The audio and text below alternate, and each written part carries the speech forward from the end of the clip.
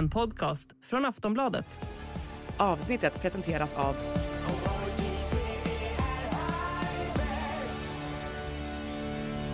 stödlinjen.se, åldersgräns 18 år.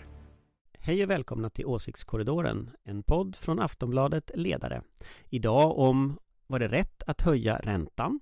Var det rätt att skjuta ner ballongen? Och var det rätt att Centerpartiets partiledare fick det sämsta resultatet någonsin faktiskt i en förtroendemätning? Välkommen!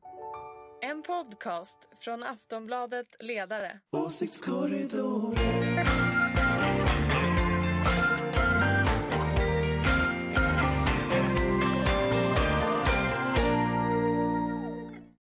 Hej och välkomna till Åsiktskorridoren, vevradion i din politiska krislåda.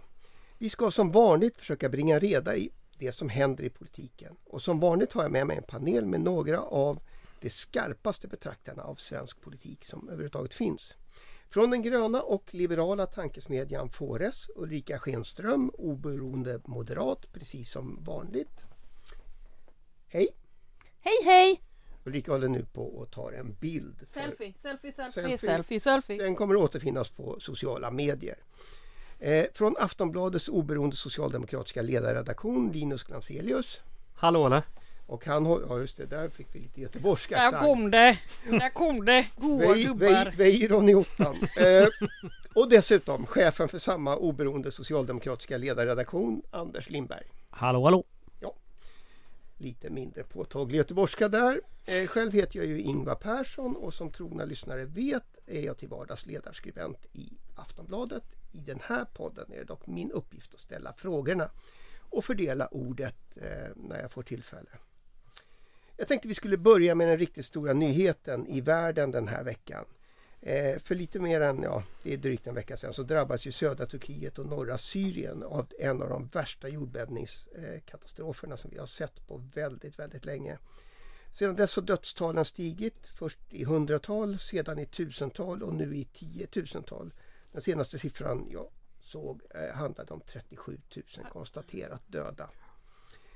Har den svenska regeringen gjort tillräckligt för att hjälpa till i räddningsarbetet, Linus? Nej, men det kan man inte säga. Men man ska med säga att jag tror att vi totalt har gjort kanske 37 miljoner och lite tält och skickat ner personal och ledningsstöd och sånt. Och det är bra och det är rätt. Men hela utgångspunkten är ju att den sittande regeringen använder biståndet som någon form av budgetregulator. Och det går inte. Önsketänkandet är ju att när det väl händer en kris så ska man kunna ställa om och skicka ner pengar så snabbt som det bara går. Och utifrån det så tycker jag att regeringen har gjort bra grejer. Man har skickat ner det man kan, också skickat ner tält via NATO och sånt. Jättebra. Men bistånd är ju mer än så. Har man en ordentlig finansiering till alla organisationer som finns på plats så kan ju de kliva in direkt när en kris uppstår. Man kan inte komma in 72 timmar senare. Då har folk redan dött. Och det tror jag är en av de stora lärdomarna för den här regeringen. Det är att man kan inte bara använda biståndet som en budgetregulator. Utan det kan få verkliga konsekvenser. Samtidigt är det väl inte Sverige som är huvudansvarig för att det här stödet ska fungera, Ulrika? Nej, men det kunde ha gått fortare. Det kan man väl säga. Jag vet faktiskt inte. Alltså jag såg att WHO var ute och sa att det var den värsta naturkatastrofen på ett århundrade. Det tycker jag låter felaktigt. Jag tror att tsunamin i Indiska oceanen den var nog värre. Här har det dött 37 000 människor. Där dog 300 000. Och man förödde ganska stora områden. Sen är det här närmare Europa och så. Men jag tror att vi pratar om en... Men varför sa de så då? Jag vet inte exakt varför de sa så. Säkert för att hälsoeffekterna är de största. Eftersom det påverkar så. Det bor så otroligt många människor i regionen skulle jag tro. Men jag tror att... kommer inte igenom med liksom infrastrukturer och allting. Jag tror att min poäng i alla fall är att jag tror att det är två olika typer av katastrofer. För där var det katastrofhjälp som behövdes i Sydostasien. Och det var en sån oerhört stor mängd människor som dog på kort tid. Sen tog ju stödet ganska snart slut till återuppbyggandet. Och väldigt mycket av de skador som blev i Indonesien, till exempel i Aceh, i fattigare delar kring Bengaliska viken, Indiska oceanen och så vidare, Andamarerna och så vidare, tror jag inte fortfarande egentligen har blivit fullt ut återuppbyggda. Och där tror jag att det ligger någonting i liksom WHO-spaning, att här handlar det liksom om flera steg.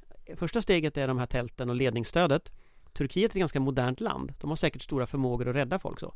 Men den stora utmaningen för Sverige kommer nu. Nu ska vi bygga upp de här områdena. Och i Syrien, där man också behöver bygga upp. Så jag tänker att man behöver se det här långsiktigt. Och jag tycker att regeringen har gjort det bra. Jag tycker att det här var ungefär vad man kunde förvänta sig av Sverige. Men nu så kommer nästa steg man ska kunna förvänta sig. Och det är en återuppbyggnad. Sen finns det, tycker jag, en liten blämma på det här. Och det är de kurdiska grupperna. Jag vet inte vilket stöd de kurdiska grupperna och områdena har fått riktigt från väst. Jag hoppas att det inte är så att Turkiet har liksom blockerat det på något sätt. Men jag hoppas det kommer fram i så fall. Ulrica. Jag vill bara ha en fråga också här inne. Alltså, hur kommer det här påverka valet? Alltså det lär ju påverka det turkiska valet, eller hur? Måste det ju rimligen göra. Det är ju väldigt mycket spekulationer om man ska ställa in valet eller så. Skjuta fram det har jag hört. Skjuta fram det, ställa in det och så vidare. Jag har inte sett några besked än om detta. Men en väldigt olycksbådande detalj är att han har ju utlyst undantagstillstånd i hela området i Turkiet. Sen är det ju Turkiet är en del som har drabbat. Syrien är den andra och där vet vi mycket mindre. Vi vet att det inte blir val. Ja, precis. Nej, och det är klart att jag menar, det vet vi om Syrien. Det tog någon sekund där. Men jag tror att nu måste vi måste bestämma oss för att liksom Europa har ett ansvar för att vara med och bygga upp det här. Och då kommer den där idén om att dra ner på biståndet som Linus säger, det kommer ju vara en ganska dålig idé. Men det är ju en sak, jag såg en rapportering här också om att precis mitt i epicentrum så var det liksom en del eller en hel stad som i princip stod orörd för att där hade de inte fuskat med byggena. De har helt enkelt lärt sig hur man bygger ett fungerande samhälle och det är där liksom en långsiktig version av bistånd kliver in. Bistånd är ju inte bara tält och första nöden liksom hjälp. Det är ju en nidbild vad bistånd är. Så som Anders är inne på, jag tror att det är nu det verkliga stödet kommer behövas. För 37 miljoner kommer man inte så långt på.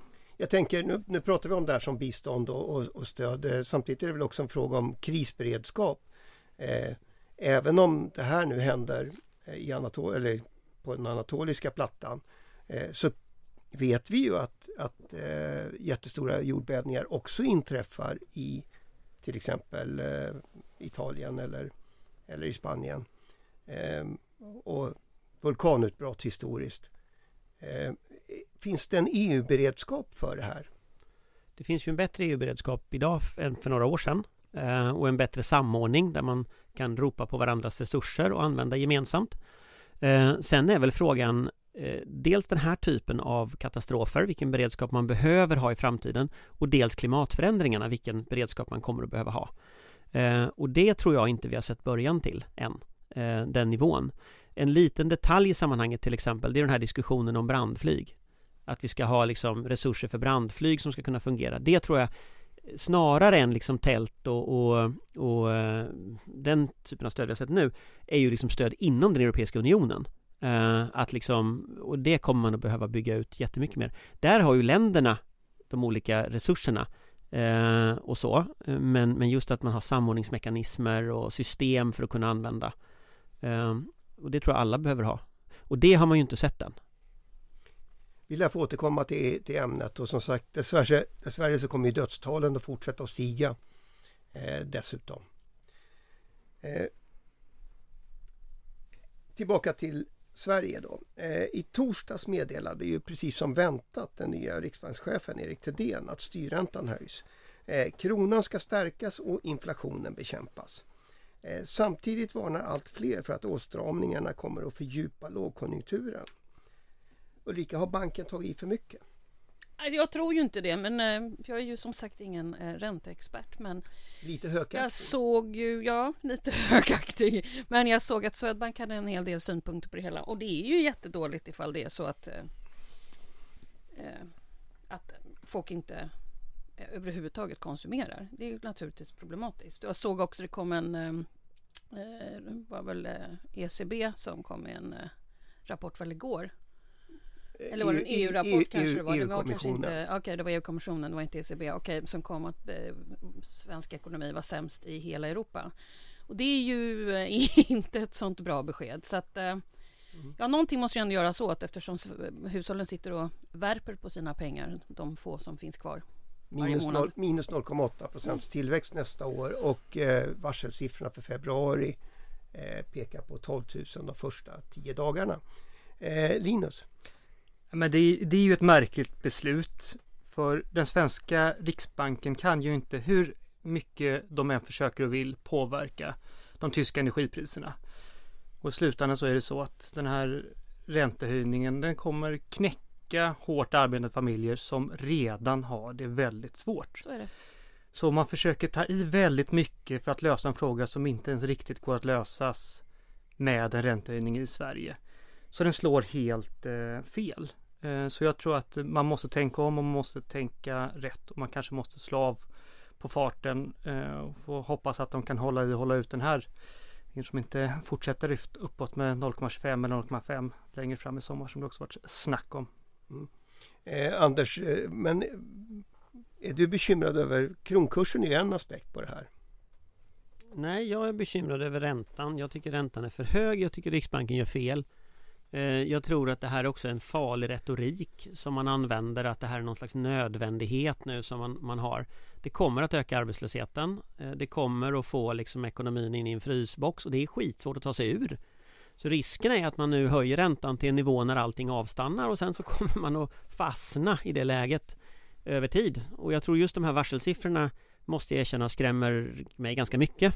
Och att det går så snabbt uppåt med varselsiffrorna, det tror jag är farligt. Så att jag tror ju att liksom den här, alltså jag tror att den här gamla högränteidén som som Riksbanken har haft förut också och som ligger i svensk politik, jag tror att den kan vara ganska farlig.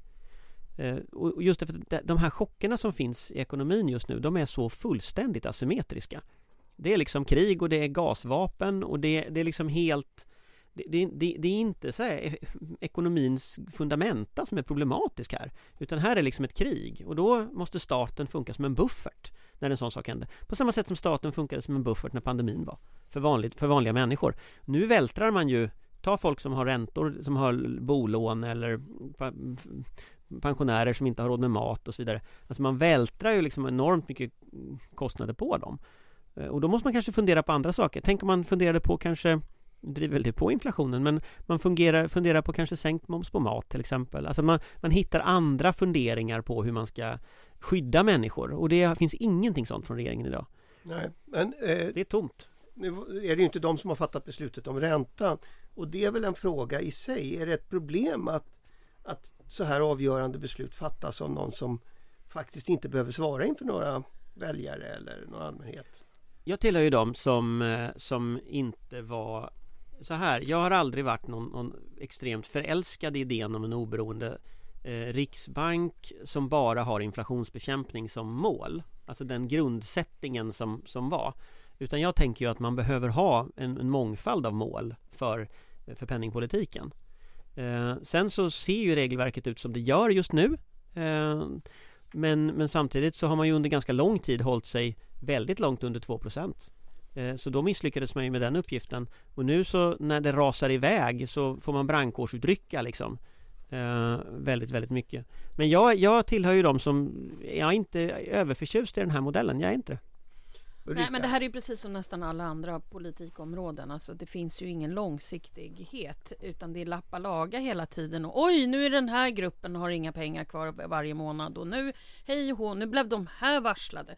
Det finns liksom inga långsiktiga strukturella reformidéer på hur man ska lösa arbetslösheten långsiktigt eller räntekostnaderna långsiktigt utan det är liksom, oj, nu hände det, oh shit, nu kom de priserna, oj, Tyskland här. Utan det är hela tiden brandkårsutryckning, du kallar det för det, att det är ett lappande och lagande. Och det kommer ju inte göra någonting bättre för någon, om jag ska vara riktigt ärlig, oavsett grupp.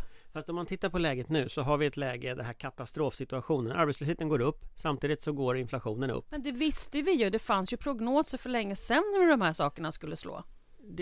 Det visste vi nog, men jag tror inte vi förstod det. Nej, men då måste man börja lära sig att förstå och kunna läsa kanske i alla fall en sammanfattning i en av våra rapporter från våra myndigheter. Ja, men jag tror inte man förstod det. Jag tror faktiskt inte politikerna läste det där innan valet. Nej men exakt, och jag nu tror har de inte ens läst det alls. Nej, men jag tror inte de gjorde det, utan de lovade allting åt alla, precis som vanligt. Ja. Och nu sitter man i ett läge där inga vallöften är uppfyllda och alla är skitsura istället. Men fundamenta här, det är ju att Putin invaderade Ukraina och fockade upp hela Europas ekonomi. Och det är asymmetriskt, på samma sätt som pandemin är asymmetrisk. Och då behöver staten gå in och vara någon form av krockkudde. Och just nu, när man bara höjer räntan som en fullkomlig galning här, som jag tycker Riksbanken gör, det är klart att du riskerar att trycka ner oss längre i en recession på det här sättet. Ja, men alltså det spelar ju ingen roll vilken regering vi pratar om nu, utan de har ju inte förmågan att ens kunna läsa sammanfattningen i en konjunkturrådsrapport, vilket ju är beklämmande. De kanske hade personal som kunde göra det i alla fall. Men även om de hade gjort det, så tänker man ju, istället för att stirra sig blind på, för jag kan också på principiellt plan tycka att det är klart att det demokratiska utfallet borde vara större än att det ska vara en professionellt utsedd vädersiare som påverkar den här typen av ekonomiska frågor. Men om regeringen skulle kunna göra någonting, vilket den skulle kunna göra, så skulle det kunna vara att försöka stöta upp med ett elprisstöd som kommer ut i tid. Och om man inte lyckas göra det kan man i alla fall försöka formulera om hur energipriserna ska sättas i den här unionen i EU. För det är också ett beslut som påverkar den svenska familjerna och därmed också våra inflation. Så de frågor som skulle kunna vara påverkande. Det lät lite som att du blev vänsterpartist där. Helt plötsligt. Ja, visst, bara, ibland föds den lilla inre statssocialisten när man kollar på de marknadssystemen som inte funkar. Då, det finns en i alla sossar. Fast jag tror dels så tror jag du har helt rätt i det, men dels så tror jag också att matpriserna, för du säger nu med el och drivmedel är en sak, men tittar vi på matpriserna och den, vad var det nu, 16-17% upp här, den har ju en fördelningspolitisk effekt som är fasansfull. Och där måste man ju hitta system för att kompensera, och det är fruktansvärt svårt. Och då kanske man ska också fundera, vi har ju varit inne på ledarsidan för att man ska splittra upp de här jättarna så man får en bättre konkurrens som ett första steg, liksom ICA och Coop och allt vad de heter. Att man splittrar upp dem, att man skapar, de heter väl Axfood också, för det är bara 3. Lidl. Ja, fast de är pyttesmå i jämförelse. De 3 har väl 85% av marknaden liksom. Men att man splittrar upp dem så man får konkurrens. Så det är ju en sån metod. Men sen tror jag man måste börja fundera på sånt där som ett extra barnbidrag, en extra pensionsutbetalning, kanske matmoms. Så att det kommer inte hända. Jag vet det, men om man... Så att du om kan man sitta här och drömma. Nej, men jag tänker också att om nu regeringen vill ha något förtroende, vill ha något förtroende överhuvudtaget när det här är klart, så kanske de skulle börja fundera på sådana åtgärder. Och med 12 000 varselsiffror nu som rasar uppåt, alltså det kommer inte bli så roligt. Ja, det kan man kan tänka sig att Elisabeth Svantesson har en del att fundera på i alla fall. Ja, hela regeringen har väl en del att fundera på. Det är ju ett kollektivt beslutsfattande. Jag vill gärna framhålla det. Hörrni, vi lär inte lösa detta nu, men vi har... Nej, vi lär inte lösa detta nu. Hökar och duvor i panelen när det kommer till räntefrågan. Samt olika synpunkter på hur elpriserna ska sättas i Europa. För knappt 2 veckor sedan valdes ju Muharrem Demirok efter en hel del trassel till Annie Lööfs efterträdare som centerledare. Igår visade siffror som Aftonbladet hade som kommer från Demoskop att han slår nytt rekord när det gäller lågt förtroende i väljarkåren. Med alla reservationer man ju måste ha när det gäller sådana här siffror. Kan den nya centerledaren återhämta sig från det här, Ulrica? Alltså, nu har vi alltså diskuterat nya partiledare här i den här åsiktskorridoren sedan 2014. Och vi sitter alltid och dömer ut, och det här kommer aldrig att gå. Och då tänker jag så här, ska vi inte ge honom i alla fall kanske fram till sommaren innan vi börjar göra något? Alltså, Annie Lööf hade problematiskt. Det får man säga. Jag tror att det här kan gå bra för Murre. Du är generös idag. Jag är generös. Linus, är du lika generös? Ja, men jag tror också det. Alltså, man får inte glömma hur fruktansvärt illa det gick för Annie Lööf när hon tog över. Och så är det ju med många partiordföranden som tar över i en tid efter Där det varit från ett vägskäl till något annat. Man ska byta, man ska tänka om. Och jag tror att det som är mest avgörande, det är vad han Murre gör med de här 3-4 månaderna nu. Om man lyckas skapa någonting som man kan få med sig både sina medlemmar men också faktiskt kunna vinna tillbaka en och annan landsbygdsväljare eller kanske en och annan väljare från Magdalena Andersson, för det är ju det han faktiskt behöver göra.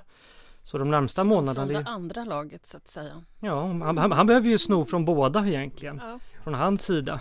Men du tänker att han ska inte tillsätta en framtidskommission som föreslår månggifte och sådär? Jag tror att man kan börja andra änden. Det var ju faktiskt en kopia på Fria Moderata Studentförbundets programförklaring på 90-talet. Exakt. Så jag var med. Och FMSF pikade redan en gång 2014 och sen när det... Nej, men jag tror att Muharrem Demirok är väl lite som det här bytet av flyg i Frankfurt liksom, när man ska någon annanstans egentligen, men man åker med Lufthansa så man är tvungen att byta någonstans liksom. Men vem spinn är det där? För det är någon som driver det. Han kommer sitta typ 2-3 år och det är ingen någon spinn. Annan. Jag tror kanske sitter i 25 år och är liksom Torbjörn Fälldin. Om han sitter i 25 år, Ulrica, då ska jag köpa en hatt. En hatt? Ja, ska du inte folie i alla fall? Nej men allvarligt talat, alltså jag tror att han är lite av ett byte i Frankfurt. Jag tror att det är så att nu ska du diska av Annie Lööf, arvet av Annie Lööf. Och jag tror att du menar att det blir liksom snygg Emil som står i bakgrunden? Nej, men hade man valt, det kan vara Emil Schenström till exempel, men framförallt så är själva idén som man hade här, det var ju kanske att välja någon med stor förankring i det egna partiet, eller någon som gick inom tv-rutan, eller någon som kunde peka ut en ny färdriktning någonstans. Problematiken med honom hittills är att han är känd för diverse slagsmål ungefär, och sen så och liksom en centerstämma där folk inte hade stödde honom, och nu att han har sämst opinionssiffror någonsin. Och det är klart att det är en ganska dålig början. Och om jag då tittar på liksom vad kan vinna nästa val, så jag får en känsla av att det här är som den här kampanjen, det här är Lennart som centerpartisterna hade. Vi kommer ihåg Lennart Daléus som de valde, och som den första kampanjen de hade, det var en stor bild på honom med texten det här är Lennart, för ingen visste vem det var. Och liksom på något sätt, det blir en så här tillfällig lösning på väg till något annat. Nu har Snåla Anders fått uttala sig och jag tänkte bara, jag sysselsatte mig med och kolla lite vad folk som har jobbat med honom tycker, och då var det faktiskt ett tidigare moderat kommunalråd som skrev på Facebook här att han, om Murre bara fortsätter vara Murre så kommer det här gå jättebra, så att folk som har jobbat med honom tycker tydligen att han är bra. Nej, men och jag hoppas det också. Jag tror de som jobbade med Lennart Daléus tyckte han var jättebra också, men kan du inte bara fortsätta? Men jag fick ju en fråga här. Alltså jag tror ju att den här stackars landsbygdsfalangen som centerpartisterna hade med vad heter det, Daniel Bäckström och det gänget som var har en helt annan förankring i Centerland. Och jag tror att det var, jag är inte så säker på att man valde rätt ordförande ändå. Han ska tydligen vara falang kommunmaffian. Den har han ju. Ja, och hans första utspel var att han skulle prata med SD också i någon Dagens Industritext. Men sen har han också kommit med utspel om att han ska mycket oimponerad, kan jag säga. Styra upp skolan, och jag tror att på tal om den här affischen, den här affischen om det här Lennart, så hade de ju också en annan bevingad affisch, det här Mittens rike.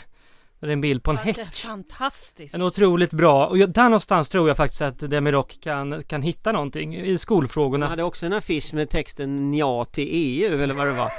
Så att jag vill nog säga att de har en tradition där. Jag tror faktiskt att han inte kommer. Jag tror att det här kan gå bra. Så. Jag hoppas att ni har rätt. Jag önskar Demirok all lycka. Och så säger inte namnet med Lennart Daléus igen nu.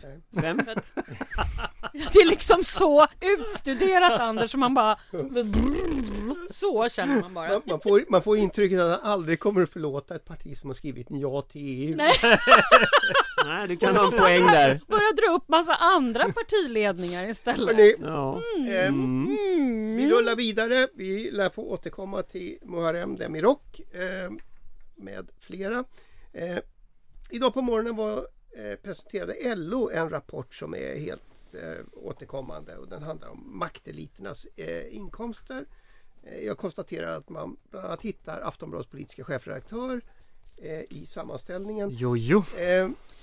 Det är därför vi ska prata om den här. Så att Anders får prata om vilken nivå var han på? Nummer... Nej, det var inte riktigt numrerat på det sättet. Min poäng... den där Låt oss prata om att Anders Lindberg är med i makteliten. Du säger att... Nu sitter han och ler. Nu sitter han där borta och bara sitter och funderar på hur ska jag trycka till den här tillbaka nu då? Det intressanta med den där rapporten är att siffrorna sträcker sig 70 år tillbaka och de senaste årtiondena har skillnaderna mellan makthavare och som de definierar det är 197 personer eller funktioner i samhället och vanligt folk bara blivit större. Och det som vanligt är det förstås det de kallar för ekonomiska makthavare. Ja. Direktörerna är de största bolagen som har tjänat jättemycket mer. I årets rapport tjänar de lite mer än 69 gånger en industriarbetarlön. Men också genomsnittet utav svenska makthavare hamnar på 22 gånger en industriarbetarlön. Spelar det där någon roll i samhället eller är det bara liksom avundsjuka som bubblar upp när man tar upp det här, Linus? Ja, men det är klart att det spelar roll. Och det som spelar roll absolut mest, det är den dubbla standarden som vi har i Sverige. Om man är knegare, då ska man tjäna mindre pengar. Men om man inte tjänar pengar på att jobba själv, utan att investera andras pengar i någon stor fond eller något riskkapital, då behöver du hela tiden mer pengar för att göra samma jobb. Så det är liksom en otrolig dubbel standard som används i Sverige och det märker vi inte minst nu när det är lågkonjunktur för dörren. Och de absolut rikaste ska fortsätta ha lönehöjningar och avkastningar på 20% och miljarder hit och dit medan vanliga knegare får reallönesänkningar. Så det allra värsta är egentligen inte att det finns skillnad, för det vet vi, det är att vi hålls till helt olika standarder. Vad tror du, Ulrica?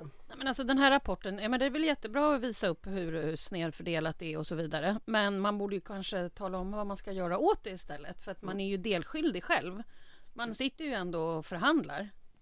Parterna sitter och sätter lönerna. Så att gör någonting åt de långsiktiga strukturella problemen istället för att sitta här och gnälla över hur det ser ut. Gör något åt det då. Du tänker, ställ högre krav. Ja men om man har ett problem, kom med lösningen då. Anders? Nej, men jag tror att det är ett jätteproblem att det drar isär. Och jag tror speciellt att liksom beslutsfattare drar ifrån vanliga människor i löner och villkor. Att man lever liksom under helt andra omständigheter. Och jag tror att orsaken till att rutavdrag är liksom en stor politisk fråga och att fattigpensionärernas villkor inte har varit det historiskt. Det är ju naturligtvis för att väldigt många journalister själva har rutavdrag och inte känner några fattigpensionärer. Och det, liksom, det går från den mediala makten till den politiska makten till den ekonomiska makten. Och jag tror att det skapar också en grogrund för populism på ett sätt som på något sätt, det är ju väldigt ofta så här, Donald Trump är ju själv liksom den ekonomiska maktens yttersta exempel, eller de här näringslivsmänniskorna som nu stödjer SD. Och då blir på något sätt också konflikterna i samhället, skillnaderna i samhället självförstärkande för att det ska bli mer skillnader i samhället. Så att det är en slags självspelande piano det här med konflikter och ojämlikhet och så vidare, och som bara ökar. Så jag tror att jag tror att LO pekar på en extremt viktig del i det här. Sen tror jag ju över tid att hur har det blivit så att folk har liksom 70, 80, 100, vad var det, 69 gånger i medel en lön. Alltså det är liksom det är så orimligt så det finns liksom ingen gräns för det här. Och det är ju arbetsfria inkomster mycket av det som Linus påpekar. Det här är människor som investerar pengar liksom. Men det stora problemet här är ju att det här ökar ju inte direkt tilliten till samhället. Och det ger ju andra effekter. Om tilliten till samhället minskar, vad är det för parti som kommer att vinna på det?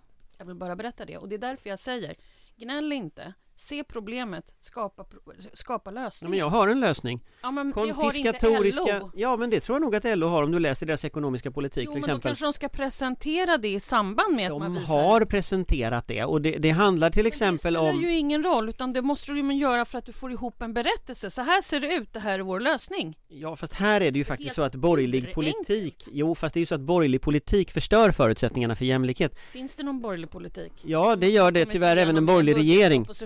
Det har inte jag sett. Hög majoritet i riksdagen i 20 år. Alltså problemet är ju att här, vad som är lösningen på detta är naturligtvis att beskatta bort de där miljardärerna. Varför är lyxbåtar skattefria medan en undersköterskas lön hårdbeskattas? Liksom, hur tänkte vi ut den logiken? Liksom? Så det är klart att kapitalskatter... Varför inte det om i den socialdemokratiska regeringen då? Ja, alltså den socialdemokratiska regeringen delvis försökte, delvis regerade på en högermajoritet. Så att du får nog titta närmare hemma än att säga att det är sossarnas fel. Jag försöker bara reta dig. Ja, du lyckas. Jag hör det. Nej, men jag tycker faktiskt att det här är intressant att liksom man kan säga vad som helst om muslimer, om romer, om människor överhuvudtaget i vårt samhälle idag med retoriken, det får man inte prata om. Men vad man inte får prata om på riktigt, det är fastighetsskatt, det är förmögenhetsskatt, det är arvs- och gåvoskatt, det är skatter på kapital, det får man inte prata om.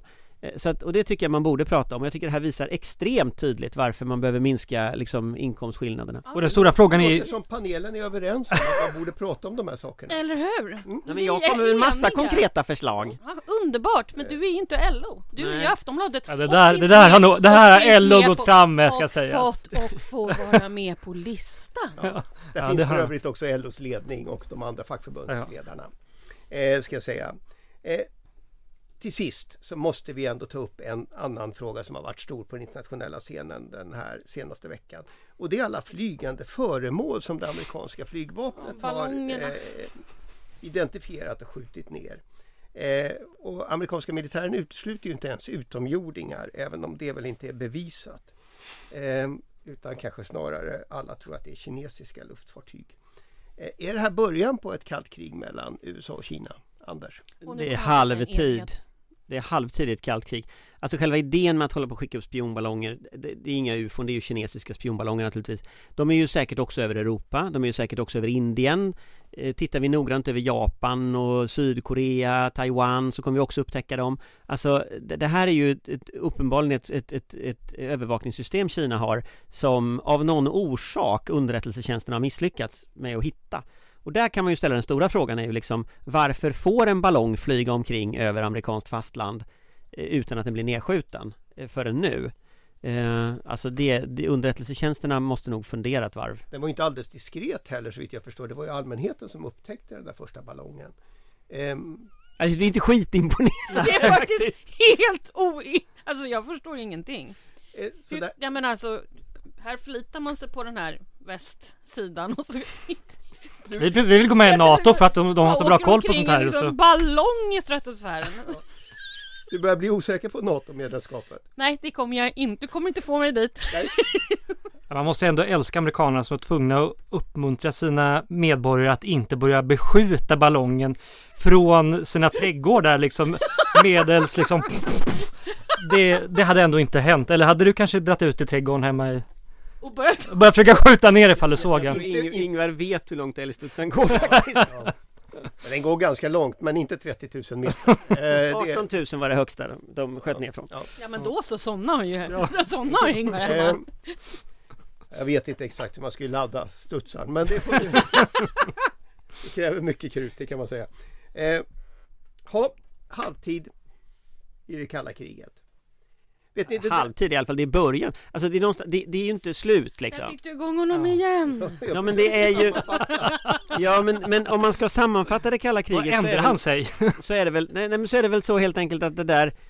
Det är väl en tidsfråga innan en ny ballong upptäcks över Västeuropa liksom. Jag tror att vi kommer att se mycket mer av sånt där. Och jag menar, tänker vi att ballongen är liksom den fysiska representationen av alla trojaner som finns i era datorer.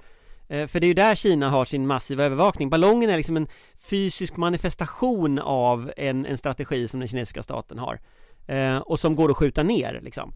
Men de finns ju överallt, den här typen av tekniska lösningar. Alla Huawei-telefoner, TikTok är en kinesisk spionapp. Liksom, de är förmodligen mycket värre än den här ballongen liksom. Skjut ner TikTok. Ja, men på ett Aftonbladet diskuterar vi ju TikTok-strategier hela tiden. Det är klart att TikTok är mycket mer ett hot än vad en kinesisk ballong är. Ja. Där ser man. Vi behöver inte oroa oss för ballonger, vi ska oroa oss för TikTok. Det blir faktiskt det sista vi gör i den här veckans podd. Det politiska dramat lär fortsätta och vi ses igen nästa vecka. Och jag är fullständigt övertygad om att det finns nya ämnen att prata om då. Men för mig återstår bara att tacka panelen. Tack Ulrica, tack Linus och tack Anders. Och som vanligt ett stort tack till dig som lyssnar. Det är för dig vi gör podden. Hej då! Hej hej! Hej! En podcast från Aftonbladet Ledare. Åsiktskorridoren.